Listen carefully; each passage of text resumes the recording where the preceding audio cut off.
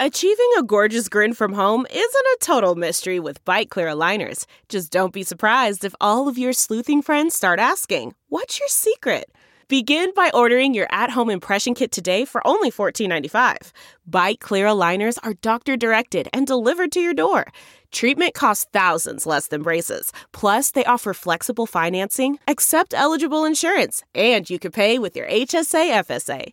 Get 80% off your impression kit when you use code WONDERY at Byte.com. That's BYTE.com. Start your confidence journey today with Byte. Go Steelers! Go Steelers! Say go Steelers! Go Steelers!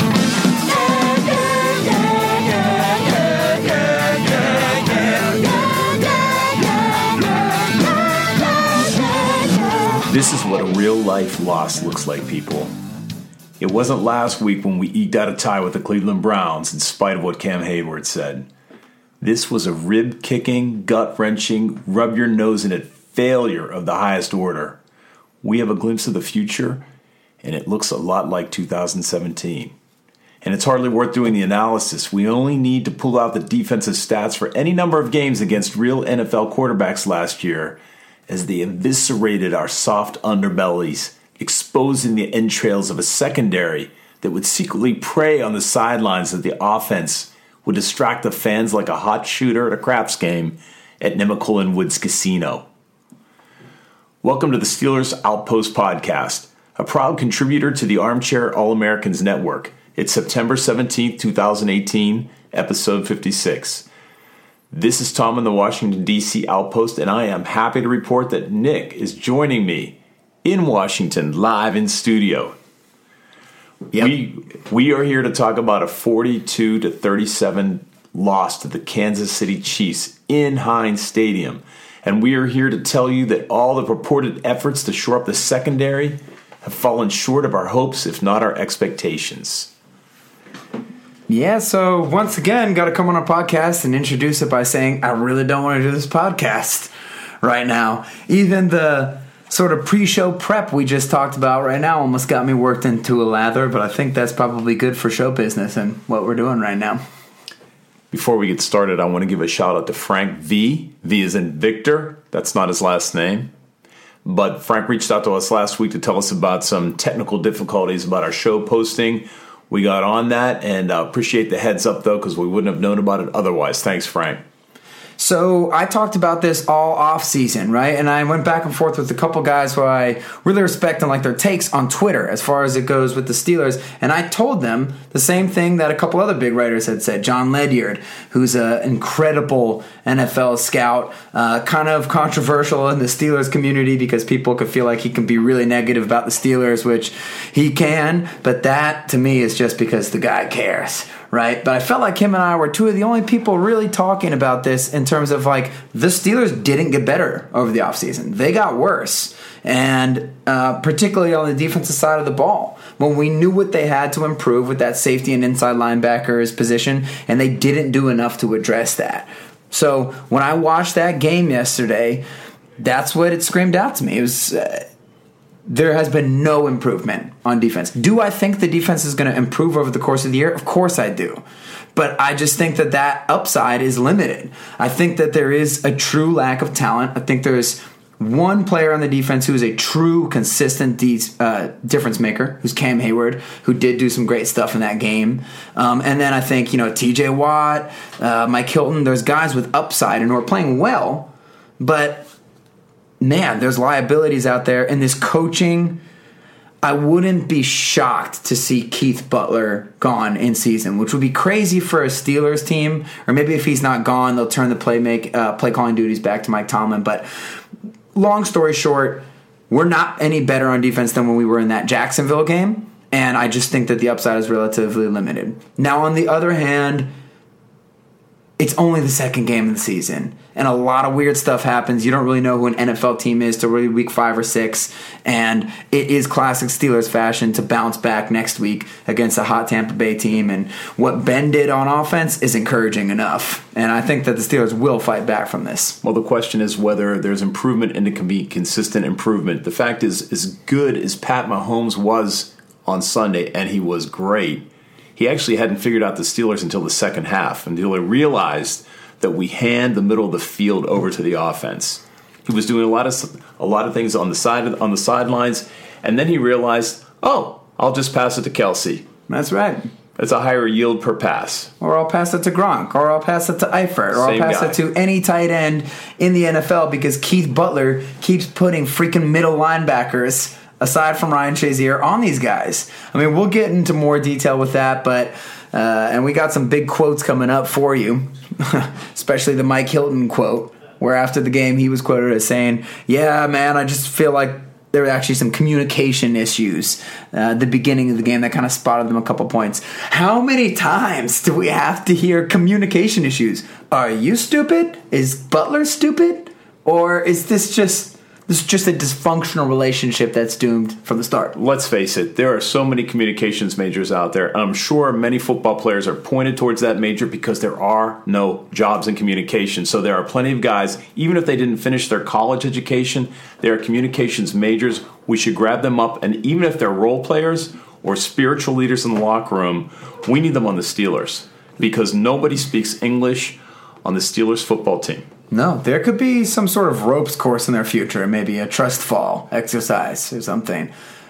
Fall. Okay. Don't fall. Okay.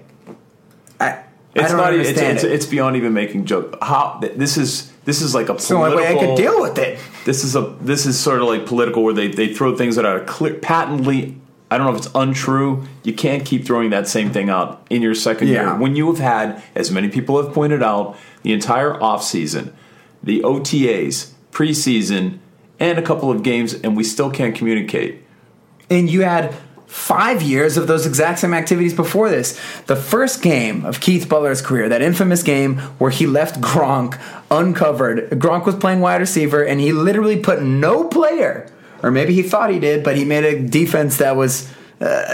he put a defense out there that was unable to figure it out. Gronk uncovered at the 10-yard line. I think he had 2 or 3 touchdowns that game because he was playing the Steelers, and that's how many he has when he plays us. And he left him uncovered, and he ran to the end zone. The Steelers have not improved an ounce on communication since that first day. Butler hasn't improved. That consequently is a reflection on Tomlin. He hasn't improved. And we talked about it in the offseason, all right? And some people tried to sugarcoat it. The defense didn't get better. You should have fired both coordinators. I could have seen them keeping Haley, but I cannot believe you would fire Haley, who had plenty of shortcomings, by the way, his situational shortcomings, which we took advantage of when he got cute last week and threw the ball on 3rd and 1 in overtime. Anyways, Butler was one of the worst 2 or 3 defensive coordinators in the league, and this guy kept his job, and it looks the same right now. Do I think it can improve? Yes. Do I think it can improve a lot?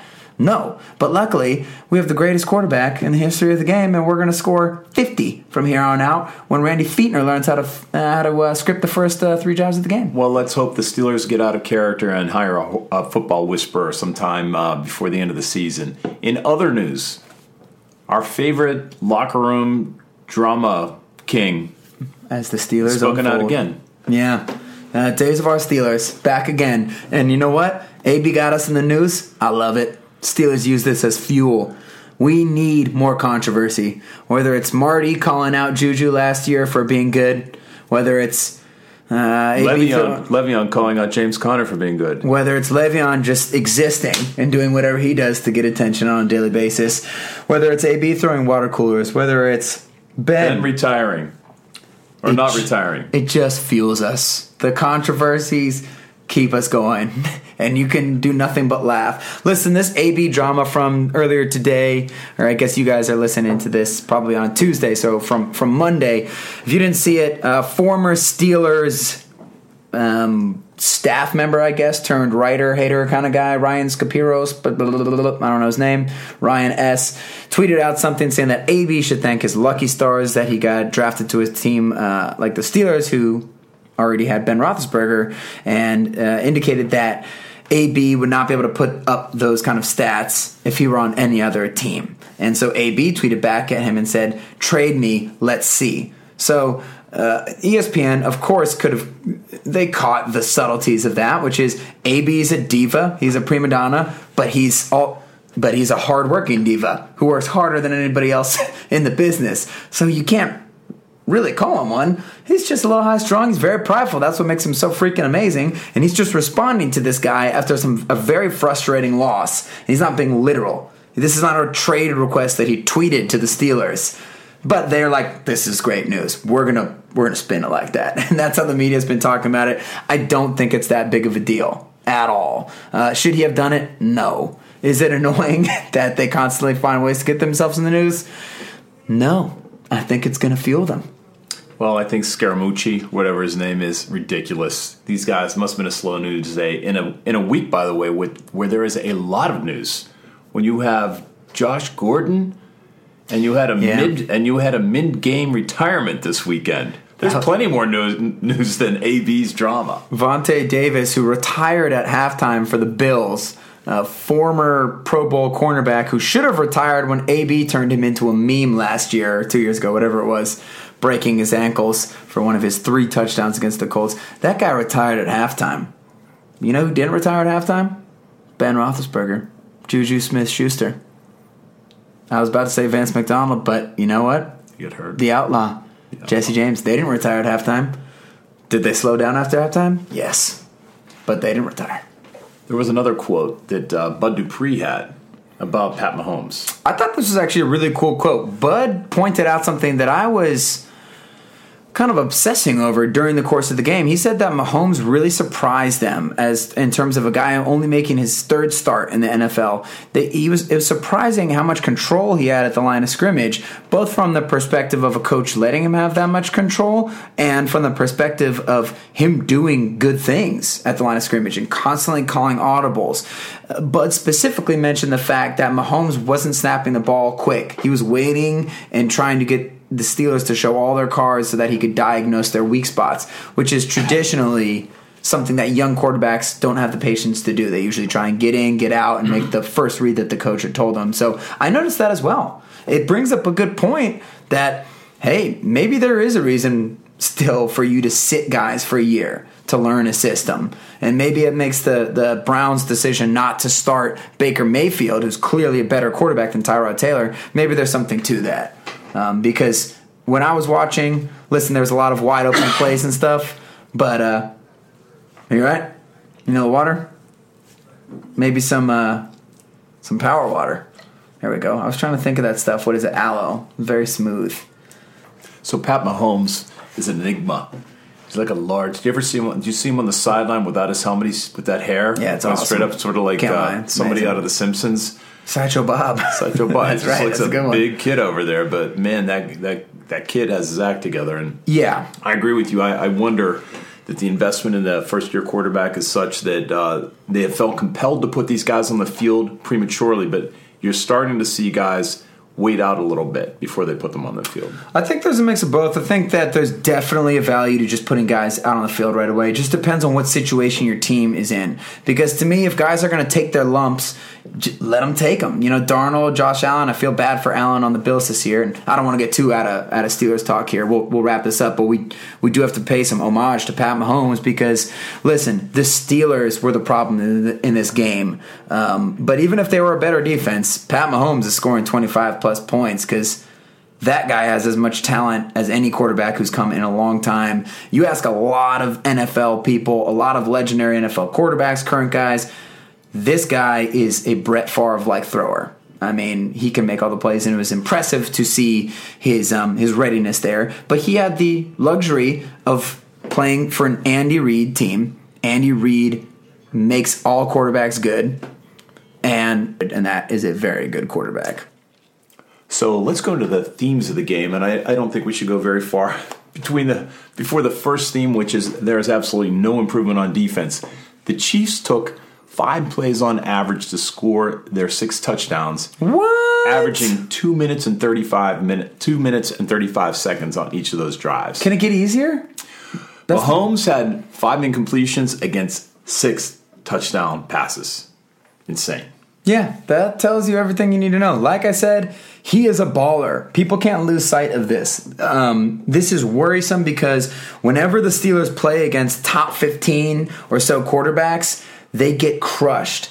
I do think that the Chiefs are kind of the Steelers from, currently, but especially the Steelers a couple years ago when the Killer Bees were all hitting on all cylinders. Not only do they have an absolutely sick gunslinging son of a gun quarterback, they've got their Ben Roethlisberger, but my goodness, they got talent. They have one of the best receivers in the league and the fastest player probably in NFL history with Tyreek Hill.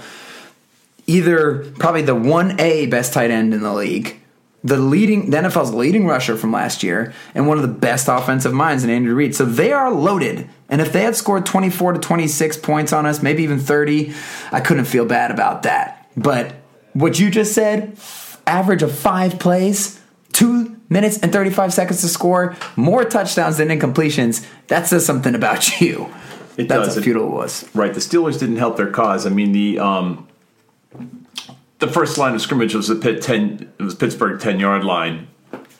And we did not pin them up against the 25 until their 4th series. But after that, second half, Kansas, because I'm looking at the drive chart. Yeah, then you change that to KC instead of KAN. Kansas City has all started from their 25 on their last 3 touchdowns. And when I say last 3 touchdowns, that's actually depressing because that implies that there were a previous 3 touchdowns. A group of first 3 touchdowns. So let's not turn this into the Kansas City podcast. No. Let's look at the Steelers. The middle of the field was just a swamp. And once again, I guess that has to do with communications that we were mentioning earlier. Guys they were just getting behind our linebackers.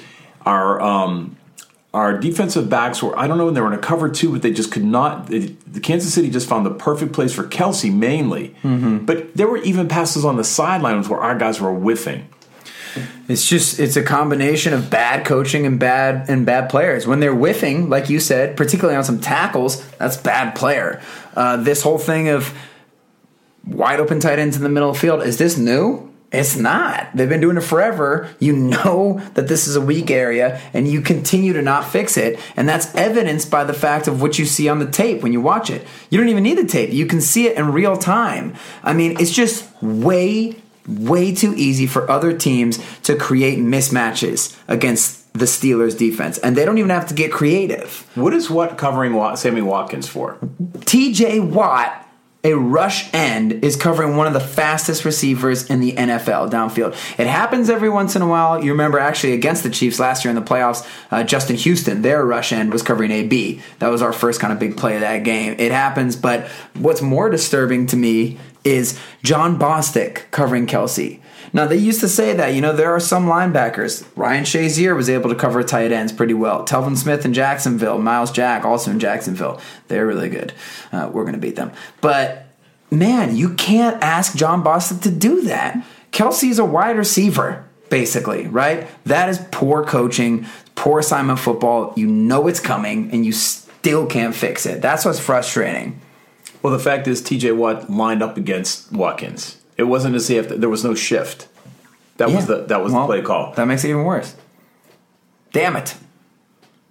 So in the old days, when you were little and we used to watch, when we were losing, we realized that it was the terrible towel we had out on the television that was our curse. Yes. And we put that in that box, locked it up, and buried it in the backyard. It's down there. It's like a time capsule. Yeah.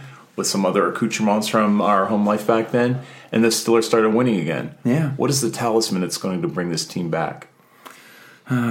Usually it's going down 21-0 because then that's when Ben just lights the fires of Greece and all the countryside comes to watch him marvel in his own glory as his right arm just beams through the heart of the Kansas City defense or any defense. Well, let's talk about the thing that brought us joy, that first half and that comeback. That was a thing of beauty, and that is classic Ben Roethlisberger. The first 3 drives were 4 and out, 3 and out. We got and then we got down to the missed field goal by Boss. We'll talk about that later. Yeah. But then Ben pressed his foot gently on the gas pedal. Look at that. And the Steelers drove the length of the field for 3 touchdowns in a row. 4. Well, 4 touchdowns in a row. 3 touchdowns to end the half to tie it at 21. Yeah. First possession of the second half, another touchdown. And look at those drives. 6 plays, touchdown. 11 plays, touchdown. 10 plays, touchdown. 11 plays. They're working. Mahomes is like, well, I'll throw to this guy, I'll throw to that guy, and there's a touchdown. So there's the difference, because Kansas City doesn't have a good defense. The Steelers are spending 5 minutes on a drive. Yeah. Probably good. Twice as much time. If you listen to the announcers during the game and the sideline reporters, purportedly Kansas City the defense was getting drained. It was a very hot day. Yeah. But our players said the same thing. Everybody was hot. Everybody was tired. That clearly didn't have an impact on the game at the end. Yeah, so, I mean, we will work on some of the positive here. Is the offense was great. And by the offense, I mean Ben Roethlisberger. So he did a pretty good job shutting up people about that first game. Like I said, that first game, he had some general inaccuracy, and he had a little bit of that today too, for sure. But I do think that weather played into a big part of it, and obviously you're looking at away Ben versus home Ben, and the Browns' defense is better than the Chiefs. But, man,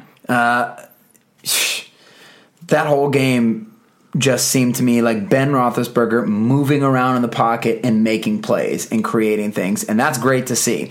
So let's break this down, though, because the offense wasn't perfect, and actually a big story from the game was that the Steelers started really slow. And to me, that's an issue that's partially Ben's fault, and that's partially the Feetmaster's fault. So I believe this is 2 games in a row where the first 2 possessions of the game are 3 and out. So we went 3 and out and 3 and out against the Browns. We went 3 and out and 3 and out against the Chiefs. And then honestly, I felt like the first 3 possessions were futile for the Steelers, because after the first 3, we were down by 21 points already. But after those first 2 3 and outs, the Steelers drove down the field pretty nicely. They were basically what happened in the beginning of that game is they got put behind the chains with penalties and this and that. But here's my problem. The first play of the game was a deep shot to James Washington, which to me seems like the most obvious Steelers move to make. The Kansas City defense let so many people get behind them in week 1 against the Chargers, who either dropped the ball or Rivers missed them. So usually when that happens to the defense, the Steelers come out like, we're the Steelers, we got Ben, we're chucking it, we're doing it. They also made Justin Hunter inactive this week and said that James Washington was going to get a bigger piece of the pie. Rookie James Washington is supposed to be a deep guy. We're going to show you our new toy. Well, James Washington, I can't wait to see him turn on, right? But he's the slowest deep guy ever. And Ben just missed him on that first play. It was a deep shot. Feiner needs to do a better job of not having these all-or-nothing first drives. The good offensive coordinators create easy completions for their quarterbacks, whether it's Tom Brady, Aaron Rodgers, Ben Roethlisberger, or even more average guys like a Jared Goff or Jimmy Garoppolo, people who are really helped by their coordinators. You can't just be like, all right, we'll throw a bomb, and if it doesn't work, which even great bomb throwers, what are you doing, 30, 40%? Well, then you're behind the chains. He needs to find better ways for them to pick up little yards one at a time at the beginning of games. Sometimes scripting means not overcoaching. And maybe you need to script, I don't know, maybe you need to script at the beginning of the game, but it seemed like Ben got his rhythm when we went no huddle near the end in the middle of the beginning of the second quarter. Yeah, because it got to hang quick. You're totally right. I mean, and it's funny because whenever the Steelers' offense is at their best, it's usually when they're down 21-0 and you just let Ben go no huddle. We've been saying this all year and all that ever since we've had a podcast, is that Ben is a rhythm shooter. It can kind of take him a while to get in the rhythm, and sometimes he has these slow starts in a game or even in a season, but once he gets hot, there's nobody who gets hotter than this guy, and it's awesome to watch, and especially when he's calling a bunch of his own plays. So that's awesome to see. We just need to see Feetner, be able to find a way to get Ben into that rhythm a little bit earlier. And then, of course, you're not going to be able to get away with that against the Jaguars. Well, actually, you probably are, because that's what we do. But, yeah, I'd just like to see a little bit better job not letting games get out of hand so quickly. And one thing we didn't mention at the top of this podcast, besides the defense, and we'll get into the special teams, the penalties. The penalties are horrific. Vance McDonald had 2 or 3 himself, but the Steelers lead the NFL with 24 penalties right now. Next closest team is at 18. I mean, man, that's an issue. And the Steelers lead the league with 7 allowed touchdowns already through 2 games. So the Steelers were penalized. Both teams were penalized 12 times for about the same amount. Kansas City for 76 yards, the Steelers for 90. I would say, I think Mike Tomlin way overstated the penalty situation. He was blaming the slow start on penalties. There was one penalty. Yeah. One penalty that actually had an effect in the first three series. Kansas City helped us out with their penalties. They had so many critical penalties where we were 3 and out, or we were on 3rd down and we missed, and they had their pass interference penalties contributed greatly to Steelers' success, especially in the second half. So penalties definitely made a difference in this game. Well, even bigger was the only those 3rd and 4th drives of the first half for Kansas City. Drives 1, 2, and 3, all touchdowns. Drives 4 and 5 ended. They were on 3rd and 5 on both of those drives, and both times they got a pre-snap penalty, like a false start, so they had to go to 3rd and 10, and we were able to stop them. So they were really just undoing themselves. Our defense never really stopped them. Obviously, Ben had a touchdown where he was pretty clearly past the line of scrimmage when he made that throw. Yeah, curious. No reverse on that. Yeah, I'll take pretty it. apparent. I'll take it, man. Hey, you did Jesse James to us, NFL. You owe us a call a game for the next 10 years. All right? Yeah, that was playoff. That had playoff implications. Yeah. Before we move on to special teams, I just want to note some records. I'm sorry I didn't get the yardage, but Ben did move into 7th in passing yards. Passing the great number 7. I'll get this next week. But Ben and AB also moved up a slot for combo yards of active quarterback and receiver combo. Receiver. Yeah. Steeler wide receivers to score a touchdown on their first NFL reception. AB, Woo! Martavis, Juju Smith-Schuster, and yesterday, James Washington.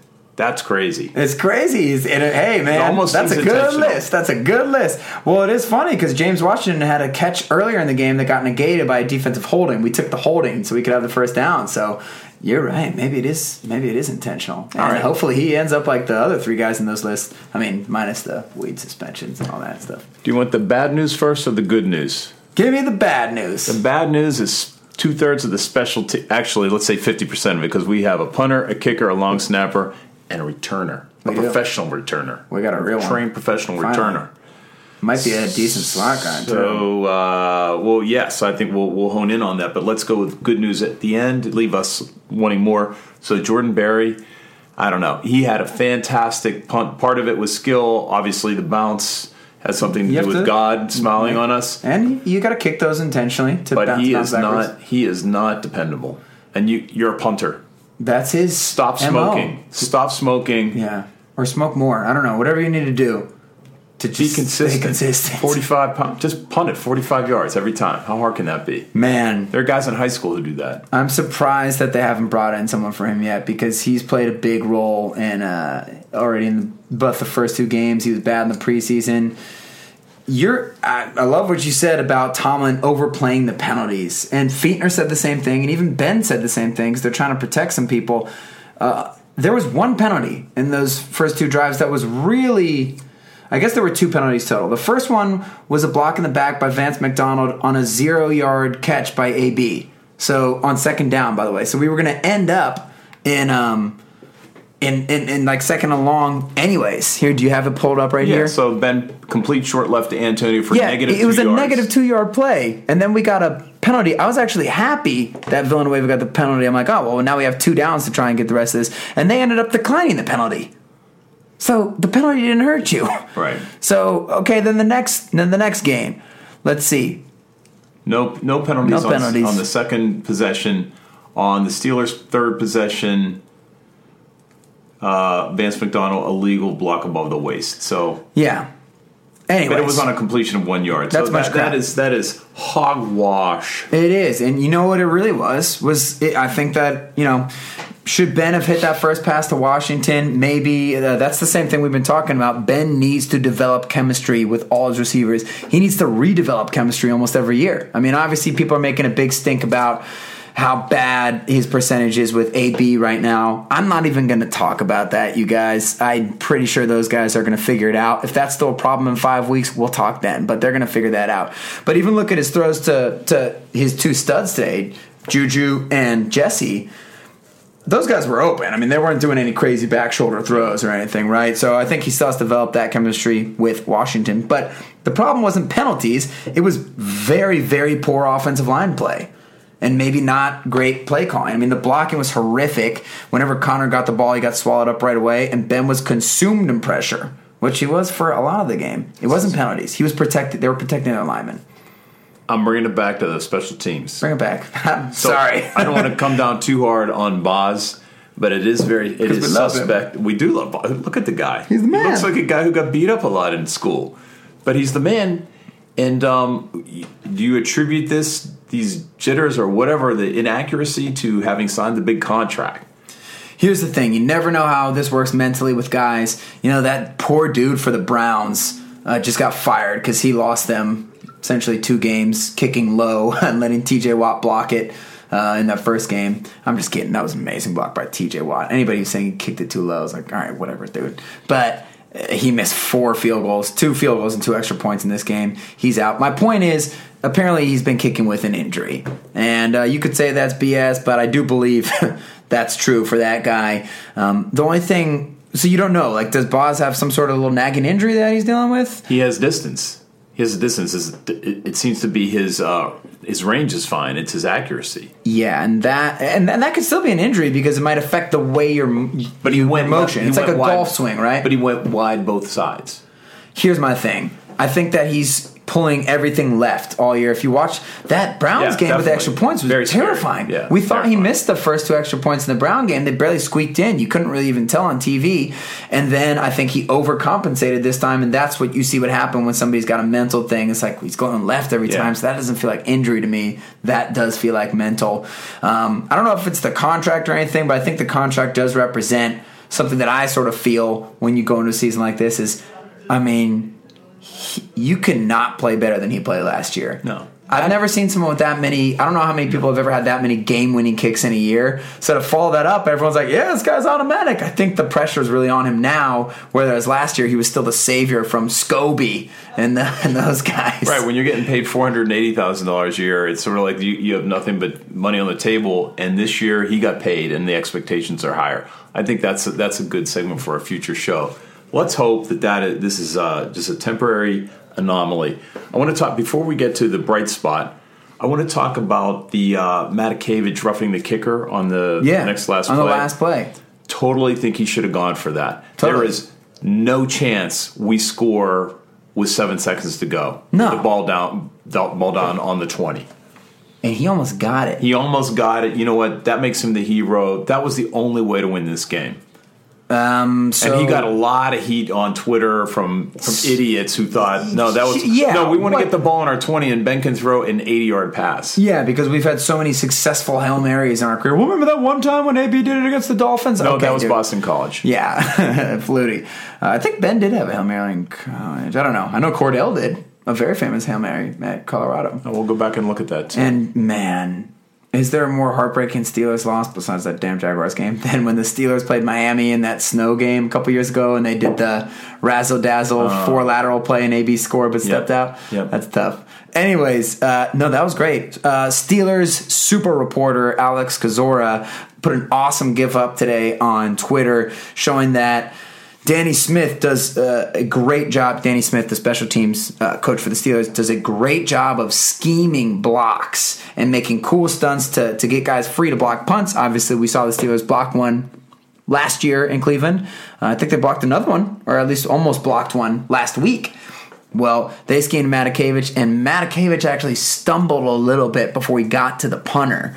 So he was going to block it. And I love that he laid out for it because you're right. I mean, there's a good chance you could have scored on that play, and there's almost no chance you were going to score another way. Danny Smith has major problems as well. He might scheme some good pump blocks, but how many penalties were there on special teams this game? I mean, at least 4 or 5, maybe even 6.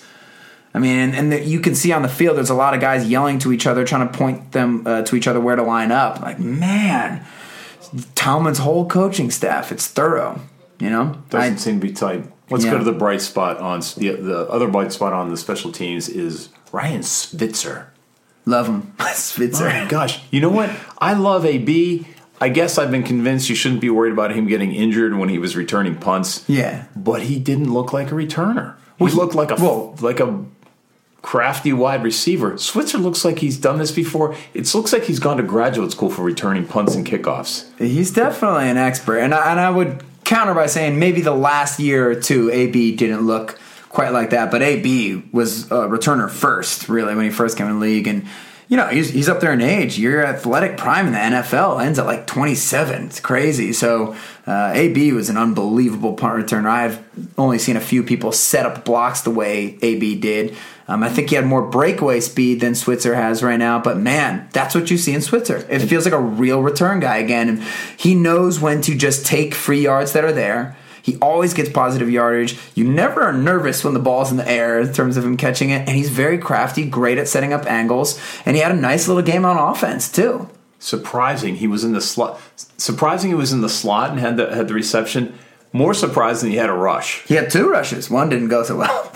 Oh, 2 rushes. Maybe that's Freudian. I just remember the one he got. But keep an eye on him. He could be Special X. I didn't think that he was going to be an offensive guy for us. I just thought that there wasn't enough room in the plans. But he really does look like those NFL white guy receivers. He looks like Amendola, Welker, and one of those Patriots. He does. And Edelman. His legs go in circular in unseen circular motions like a cartoon. Such awesome change of direction. When I rewatched the game, he was actually open a couple times in the red zone, which, by the way, red zone offense, 4 for 4. Yes, we did get aided with that nice call and some penalties here or there, but man, he's got some really good short area quickness. I think they might have stumbled upon a weapon that they didn't realize they got, and I think they obviously are showing that they want to feature this guy. And it was a little confusing against Cleveland, but now I get it. I think he looks good. I'll bet he has a high voice. I haven't heard him interviewed yet. He's a southern boy. I believe he's a North Carolina guy. Man of God, real religious. Good man. Yeah. Pseudo-Southern. Anyways, you guys know that ever since we started this podcast, people have been asking us for advice. Usually it's what team you got to bet on this week. And, we want to say Steelers every week, but you got to keep it varied, right? The truth is, I don't know who's going to win. I thought the Steelers weren't going to tie the Browns, but we did. I thought Aaron Rodgers was going to win or lose to the Vikings. He didn't. They tied. But if you think you know how, you got to check out MyBookie. Remember, who you're betting on is just as important as who you are betting with. That's why I always tell people to bet with MyBookie. Trust me, they are your best bet this season. And the Steelers winning all the rest of their games this year. Okay, never mind. That's probably a little hyperbole there. But they got great. They've been in business for a long time. They got great reviews online. I got a lot of friends who use them, and their mobile site is easy to use. So I would only recommend a service to our listeners that's been good to us. How did we do last week? So we won. Yeah, we did. 1 out of 3 games. Yeah. I went for the long spreads, the Chargers, Green Bay, and I won 1 game. New Orleans. Most of them failed us. We won 1 of the 3, but we still have enough money to go next week. That's right. And you know what? We were paid off right away. The Browns? We should have thought of that. The Saints always start slow. It's odd. I'm just betting on ties from here on out. The odds have gone up, haven't they? Well, they got in-game live betting, which is a super cool function of the site. They have over-unders on fantasy points scored and the most rewarding player perks in the business. Remember, fantasy isn't real. Yes, it's not real, ladies and gentlemen. Trade Le'Veon now. Buy, sell. He's not coming back. Why would he come back? MyBookie is slammed with new bettors and wants to give everyone the best service possible. If you're willing to deposit after 7 p.m. Eastern Time, they'll give you an additional freaking $25 free play on deposits over $100. Join now and MyBookie will match your deposit dollar for dollar. Use our promo code. You got to let them know that we sent you there, okay, guys? Outpost25 to activate the offer. That's Outpost25 is the promo code. Visit MyBookie online today. That is MyBookie. And don't forget to use the promo code Outpost25 when creating your account to claim up to $1,000 in free play. That's like stealing. They're like stealing from themselves, aren't they? You play, you win, you get paid. So what we're going to do is we're going to go through our grades as we normally do. We're going to go them succinct fashion, one at a time. Let's talk about the quarterback. So Ben was fantastic. We have to acknowledge that the Chiefs have absolutely major problems on defense. Yes, but I don't care, man. This was a one-man team this week. I thought that we'll get in the offensive line later. There were some guys who had some good performances. But this game, let me tell you the couple things that Ben did wrong, because he wasn't perfect. He did have a couple misses in the end zone, like you were pointing out to me during the game. He missed Juju on one that he probably should have hit. He missed AB on one or two. And then he had some crazy, wild downfield throws. Seems like he's having difficulty again this year establishing the deep ball. He hasn't hit any one big, long one, but that's okay because he made up for it with mid-range after mid-range shot. Super accurate, enabling receivers to run after the catch. We had tons of yak between Jesse and Juju, which is potentially going to be a spin-off series. That's an oxymoron. Jesse having yak is an oxymoron. And you know what? He almost runs in reverse.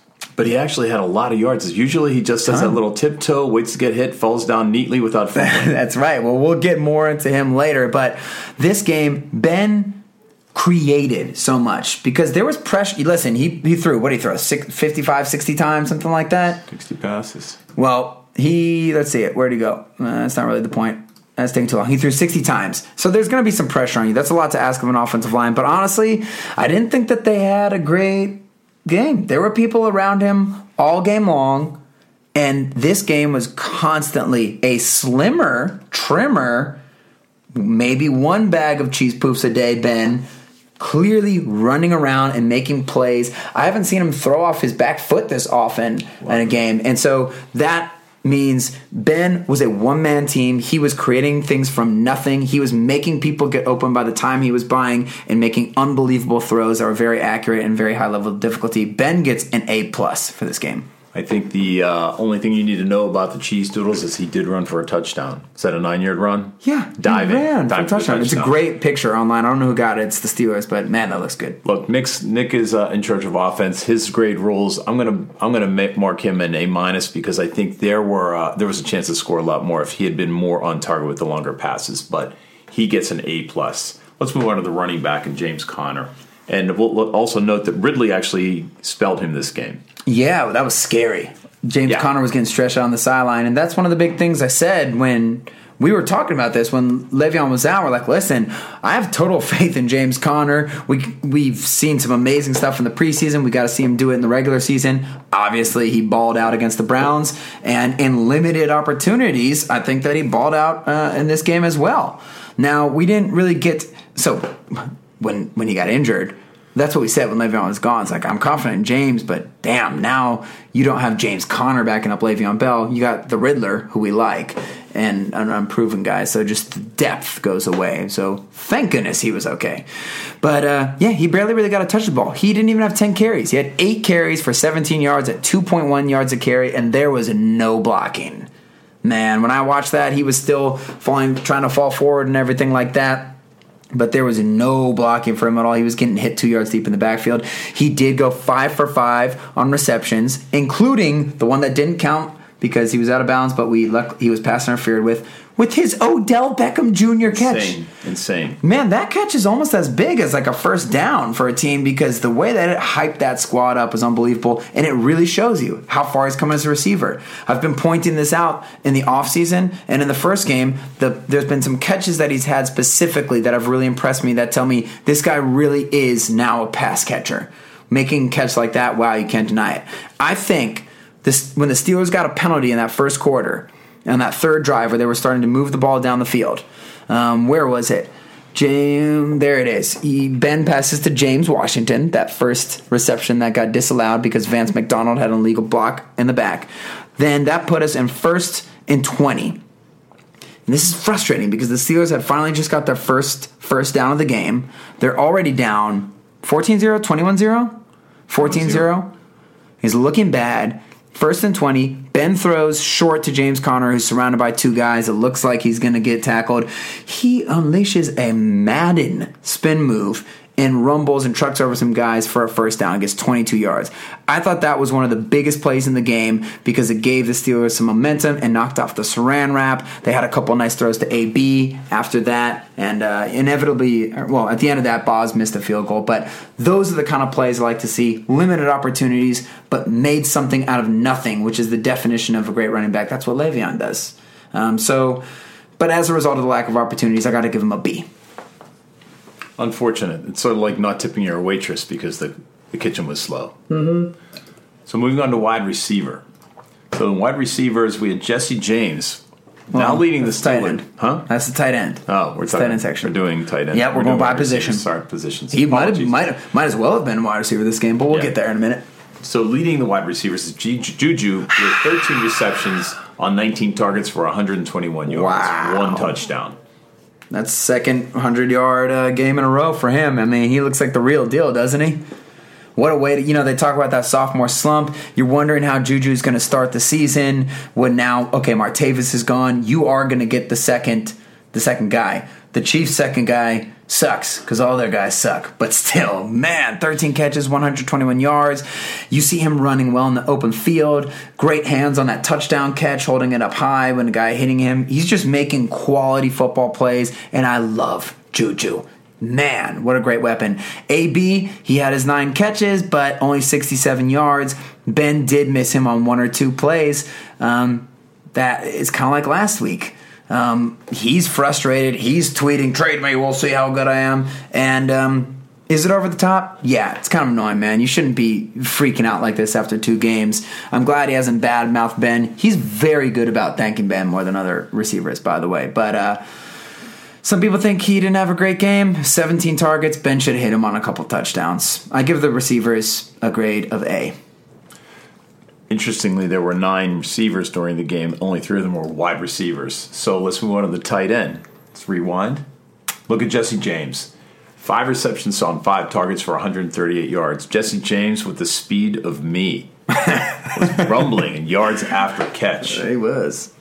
1 touchdown, which looked Jesse James dangerously close to when that happened, I said, is this really happening again? I remember when Zach Ertz for the Eagles caught that touchdown to beat the Patriots in the Super Bowl last year, and I just immediately thought, Jesse James, does this happen again? I had the same thought this game. Better play when he had a reception in the middle field, caught it up high, went up top, got the ball. Yeah, that was the best play of the game. Had to hold it above the little gnats swatting at his. That's like the 3rd or 4th time he's done that. Yeah, so that was like a play or 2 before the aforementioned James Conner spin play, and that was really the play that took the Saran wrap off because that was Ben's first intermediate completion. It was our first down, and it could have been a pick easily.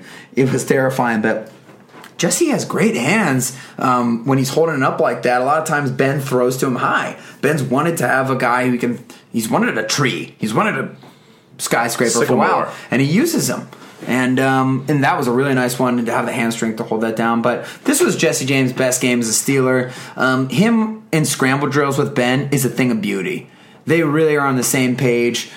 It benefits being that consistent guy. We know Vance McDonald has more upside, but Jesse just keeps chugging. And Ben bought a lot of time and found Jesse in the open field. He made the catches and he rumbled. And speaking of Vance, we were very happy to see him back on the field. Yeah, 3 for 5, 26 yards, not a ton, but when he Vance makes his own yardage. He does. His yards after the catch is really noticeable. Man, was Ben's coolest play of the game the pump fake to the backhanded shovel pass? He looked like pistol. Yeah. He looked like Rondo. That looked like a slider, and like he dislocated his shoulder getting that. Yeah, the hurt elbow, right? Yeah. It was gorgeous. Yeah, the tight ends were great. I mean, Vance had a couple penalties. That's a little brutal, but it's his first game back. That's encouraging, man. If you got 2 guys looking like that, they get an A+.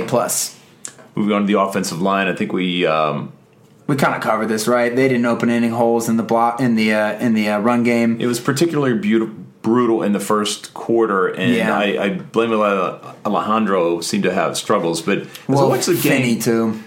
Finney, but I thought they picked up steam, and I think Ben had good protection, even though he might have had to scramble a little bit. Some of that is due to Ben just waiting a long time, so you might have rated them a little lower than I would have, but give him your grade. Yeah, I think I'll give him a C+ for the game because they didn't really have time to set up running. But like I told you guys last week with James Conner's fumble or the offensive line gaffes last week, I think that you need to factor in timing of plays when you're considering someone's game. Honestly, football games aren't one-on-one single play that's visible at the end of the game or the beginning of the game, but the fact that they were so brutal to start and helped us get avalanched, that wasn't good. But you're right. He threw 60 times, and he was back there dancing around, and they did a good job. So they'll get a C+.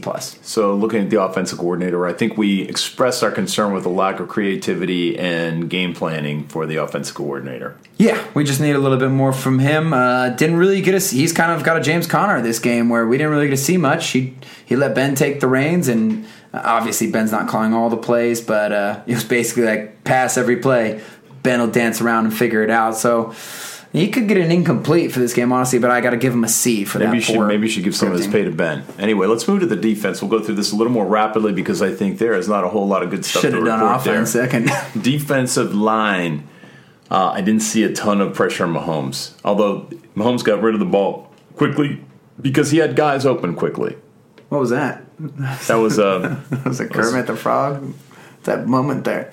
Maybe that's why I shouldn't. You're getting indigestion just from having to think of Dogfish Head Pumpkin Ale in the middle of a game. Oh, I don't know what you're talking about. They're not paying us yet. That's you guys. That's on you guys now. Yeah, you're right though. It gives me indigestion too. Defensive line, they're okay. Hey. Cam Hayward is a super stud, man. He even forced the fumble at the end of the game. I mean, he's the man. I feel so bad for him. It reminds me of a better version of what happened to Ryan Clark his second to last year in Pittsburgh, where I just felt like Ryan was the only guy out there. You know what? Cam Hayward is 50 pounds away from being Ryan Shazier. Yeah. He's all over the field. He's dominant. He dominates people, but not enough. Defensive line, what'd you give him? C. So we're moving to the outside linebackers. It was interesting that they were moving Watt and Bud back and forth on each side, trying to confuse things. I saw Bud in the middle of the Mac position a couple of times. They weren't really tested in the run game too much, although we were disappointed with there were a couple of several runs that the Chiefs ripped off, and that's mainly having to do with the inside linebackers. But not impressive display, but we give them a C+. Yeah, and that might even be a lot just because it's disappointing to see Bud Dupree not abuse Eric Fisher, who old man James Harrison got at least a sack or two every time we played them. I mean, and then on top of that, Bud is bad, and now he's committing penalties. He had 2 false start penalties. But hey, TJ's looking good, man. I'm seeing him he's made progress from last year, where we always talk about this with our edge guys and our pass rushers. We don't want to, we love seeing any sack, okay? But even last week when TJ had his 4 sacks, it wasn't really 4 sacks. It was one where he beat a tight end, which is great. That's what we expect him to do. It was another one that was beautiful where he fought through a double team and made a man sack, and then 2 other ones where he tackled a quarterback who was already running. I'm seeing him start to turn the corner a little bit better, so that's pretty cool. So we give them a C+. Sure. Moving on to inside linebacker John Bostic and Vince Williams. Again, the Chiefs ripped off some plays. I think the inside linebackers were expected to do things that shouldn't be expected of them, which is a lot of coverage. They were dropping back. I mean, Bostic was and Vince Williams. What advanced Vince? Vince Williams was expected to be covering Kelsey all the way back, and I think several times he let him go to the second level without covering him, but. I think this is a problem in the secondary, not with the inside linebackers necessarily. I agree. I mean, I think that your defensive coordinator, you shouldn't be asking those guys to do that. And but it just seemed like every time they gave Kareem Hunt the ball, he was pushing up the middle. And now the further we get into this inside linebackers and getting close to grading the DBs, the more I feel bad about this defensive line grade we gave. I don't think they were a C. I think that they were below that too, because inside linebackers were in starting runs. You want to downgrade the defensive line to a C-? Wow, yeah. On the fly? Let's do it. C-, defensive line. Go with your gut. Wow, nice. Yeah, when you see it on paper, it changed. When you see it on paper, it's one thing. When you say it out loud to millions of people on your podcast, you got to make sure that they have the right info. Anyways, inside linebackers, final grade for them. They didn't really stop the run. They didn't cover the pass, even though C-. it might have been a fault. Yeah. They got gashed. They got gashed. You know, they passed. It was wide open every time they passed, and then Hunt went up the middle with ease over and over again. Because they were expected to watch Kelsey. Anyway, moving on to the defensive backs. I'm not going to split this up between cornerbacks and safety because you just sometimes can't tell who blew the assignment. But there is nothing to say other than F. 6 passing touchdowns. And 5 incompletions. Cam Sutton, you know... It's a tough start for him, man. He's basically a rookie. He's basically a rookie. He's acting like a rookie. Already burned. Yeah, Artie got burned. Artie gets burned. Artie got burned too many times this game. It's disappointing. He didn't take his helmet off. So we'll upgrade him from an F minus. Sutton was replaced by Sensenbon. As you noted earlier when we were in the game prep, Edmonds has been looked over in favor of Morgan Burnett. Yeah, so Edmonds started the first game. We've been saying this all off season. I think everybody knows. Edmonds and Burnett, whether one starts or one doesn't start, they're going to play about the same just because of the sub packages they're doing. But it is worth noting that Edmonds kind of got benched a little bit for Burnett. Edmonds was pretty bad in this game. He had a chance to tackle, he should have tackled Kareem Hunt one-on-one for their, I don't know, it was their third touchdown or what touchdown it was, but he got abused. He got emasculated, man. It's like, Edmonds, if there's one thing we need you to do, you're supposed to be an athlete. We know you're raw. Make an open field tackle on a guy. He got abused while Hunt walked into the end zone. They were horrible, the defensive backs. But before we give them the final grade, we need to get pressure up front. So I think we were almost generous in our earlier grades, but tell them what the DBs get. The DBs get an F. Yeah, they're horrible. So moving on to the defensive coordinator, I think we have foreshadowed the grade we're going to offer the Buttman. Look, these guys, they have first, second, and third round draft choices. I don't know how these guys are athletic. They're as athletic as anybody out there. They're not putting it together. This communication thing, I've had it. It's crazy. I'm not going to take it anymore. It's not about communication. It's about coaching. And Butler. Imagine if Ben had a Browns game 6, 7, 8 times a year. Would he still have a job? No. They'd find someone else. Butler's been doing this for, 4 or 5 years? By the way, the last 6 first-round picks have been defensive players. You're right. They're getting all the chances in the world. Still have Joey Porter as a coach on the team for some reason. Steelers legend as a player. One of my favorite players ever. Definitely one of my least favorite coaches. They can't develop guys. Brutal, man. We got to bring back our guy. Our 90-year-old. Which guy? James Harrison? No, I don't think he's coming back. Oh, Dick LeBeau? Nah. His game has kind of passed him by a little bit, too. Even look down in Tennessee.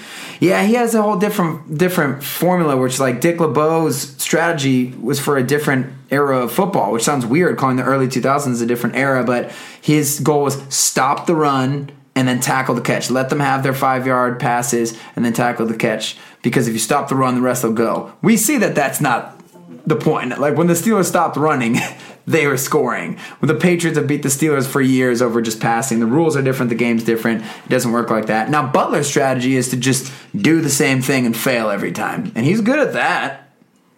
Speaking of failing, defense coordinator F, which brings us to special teams. This is tough. As I said before, we have a punter, we have a kicker, we have a long snapper, and we have a returner. And we have professional returner. We have units. And we have units who get penalties constantly. They've been a big issue in 2 games in a row, and this isn't going to stop now. An abomination. But they didn't fail because of Ryan Switzer and one good punt. We're giving the special teams a D. Woo! We'll finalize with Miguel Tomlin. Mike. Man, Mike's another one where it's hard for me to say something bad about him, but the doubts have been creeping in, and after that Jacksonville game especially, I mean, what a debacle. I don't know if I'll ever let that damn thing go. It just should not have gone down like that. There was no excuse for people running rampant and wide open and throwing to fullbacks for 50-yard gains, and it was that game when I started realizing there's something really wrong with this guy. Now, and what he does with his team, it's just the same problems over and over again, man. With this defense, this is now getting to the point where the sample size is so big that it's starting to fall on Mike. Or the fact that he wouldn't fire Keith Butler. Do I think the defense is going to get better? Yes. Do the Steelers always start kind of slow? Yes. The Patriots and the Saints have also started a little bit slow. I do think that they will improve, and I do think that Pat Mahomes, that freak core of skill players on that offense, and the great offensive mind of Andy Reid, I think that's hard to deal with, okay? So the anger is real today, but the Steelers could lose to the Buccaneers next week. Do I think they're going to? No. But the fact that 5 plays, that's your average amount of plays for that offense. 6 passing touchdowns. Same thing, same story, different day, Mike. So would we grade him? We give him an F for wasting the glory era here of Ben's twilight years. But we don't not appreciate you. We appreciate you listening to the show, and we do this podcast each week. So we're trying to make the show better. We'd love to get your feedback. Again, thanks to Frank V, who gave us some great feedback and necessary technical feedback last week. Hit us up on Twitter at Steelers Outpost. Leave us a note on the website, SteelersOutpost.com, or shoot us an email at SteelersOutpost@gmail. Until next week in Tampa Bay, thanks for listening. Go Steelers. Okay, bye-bye.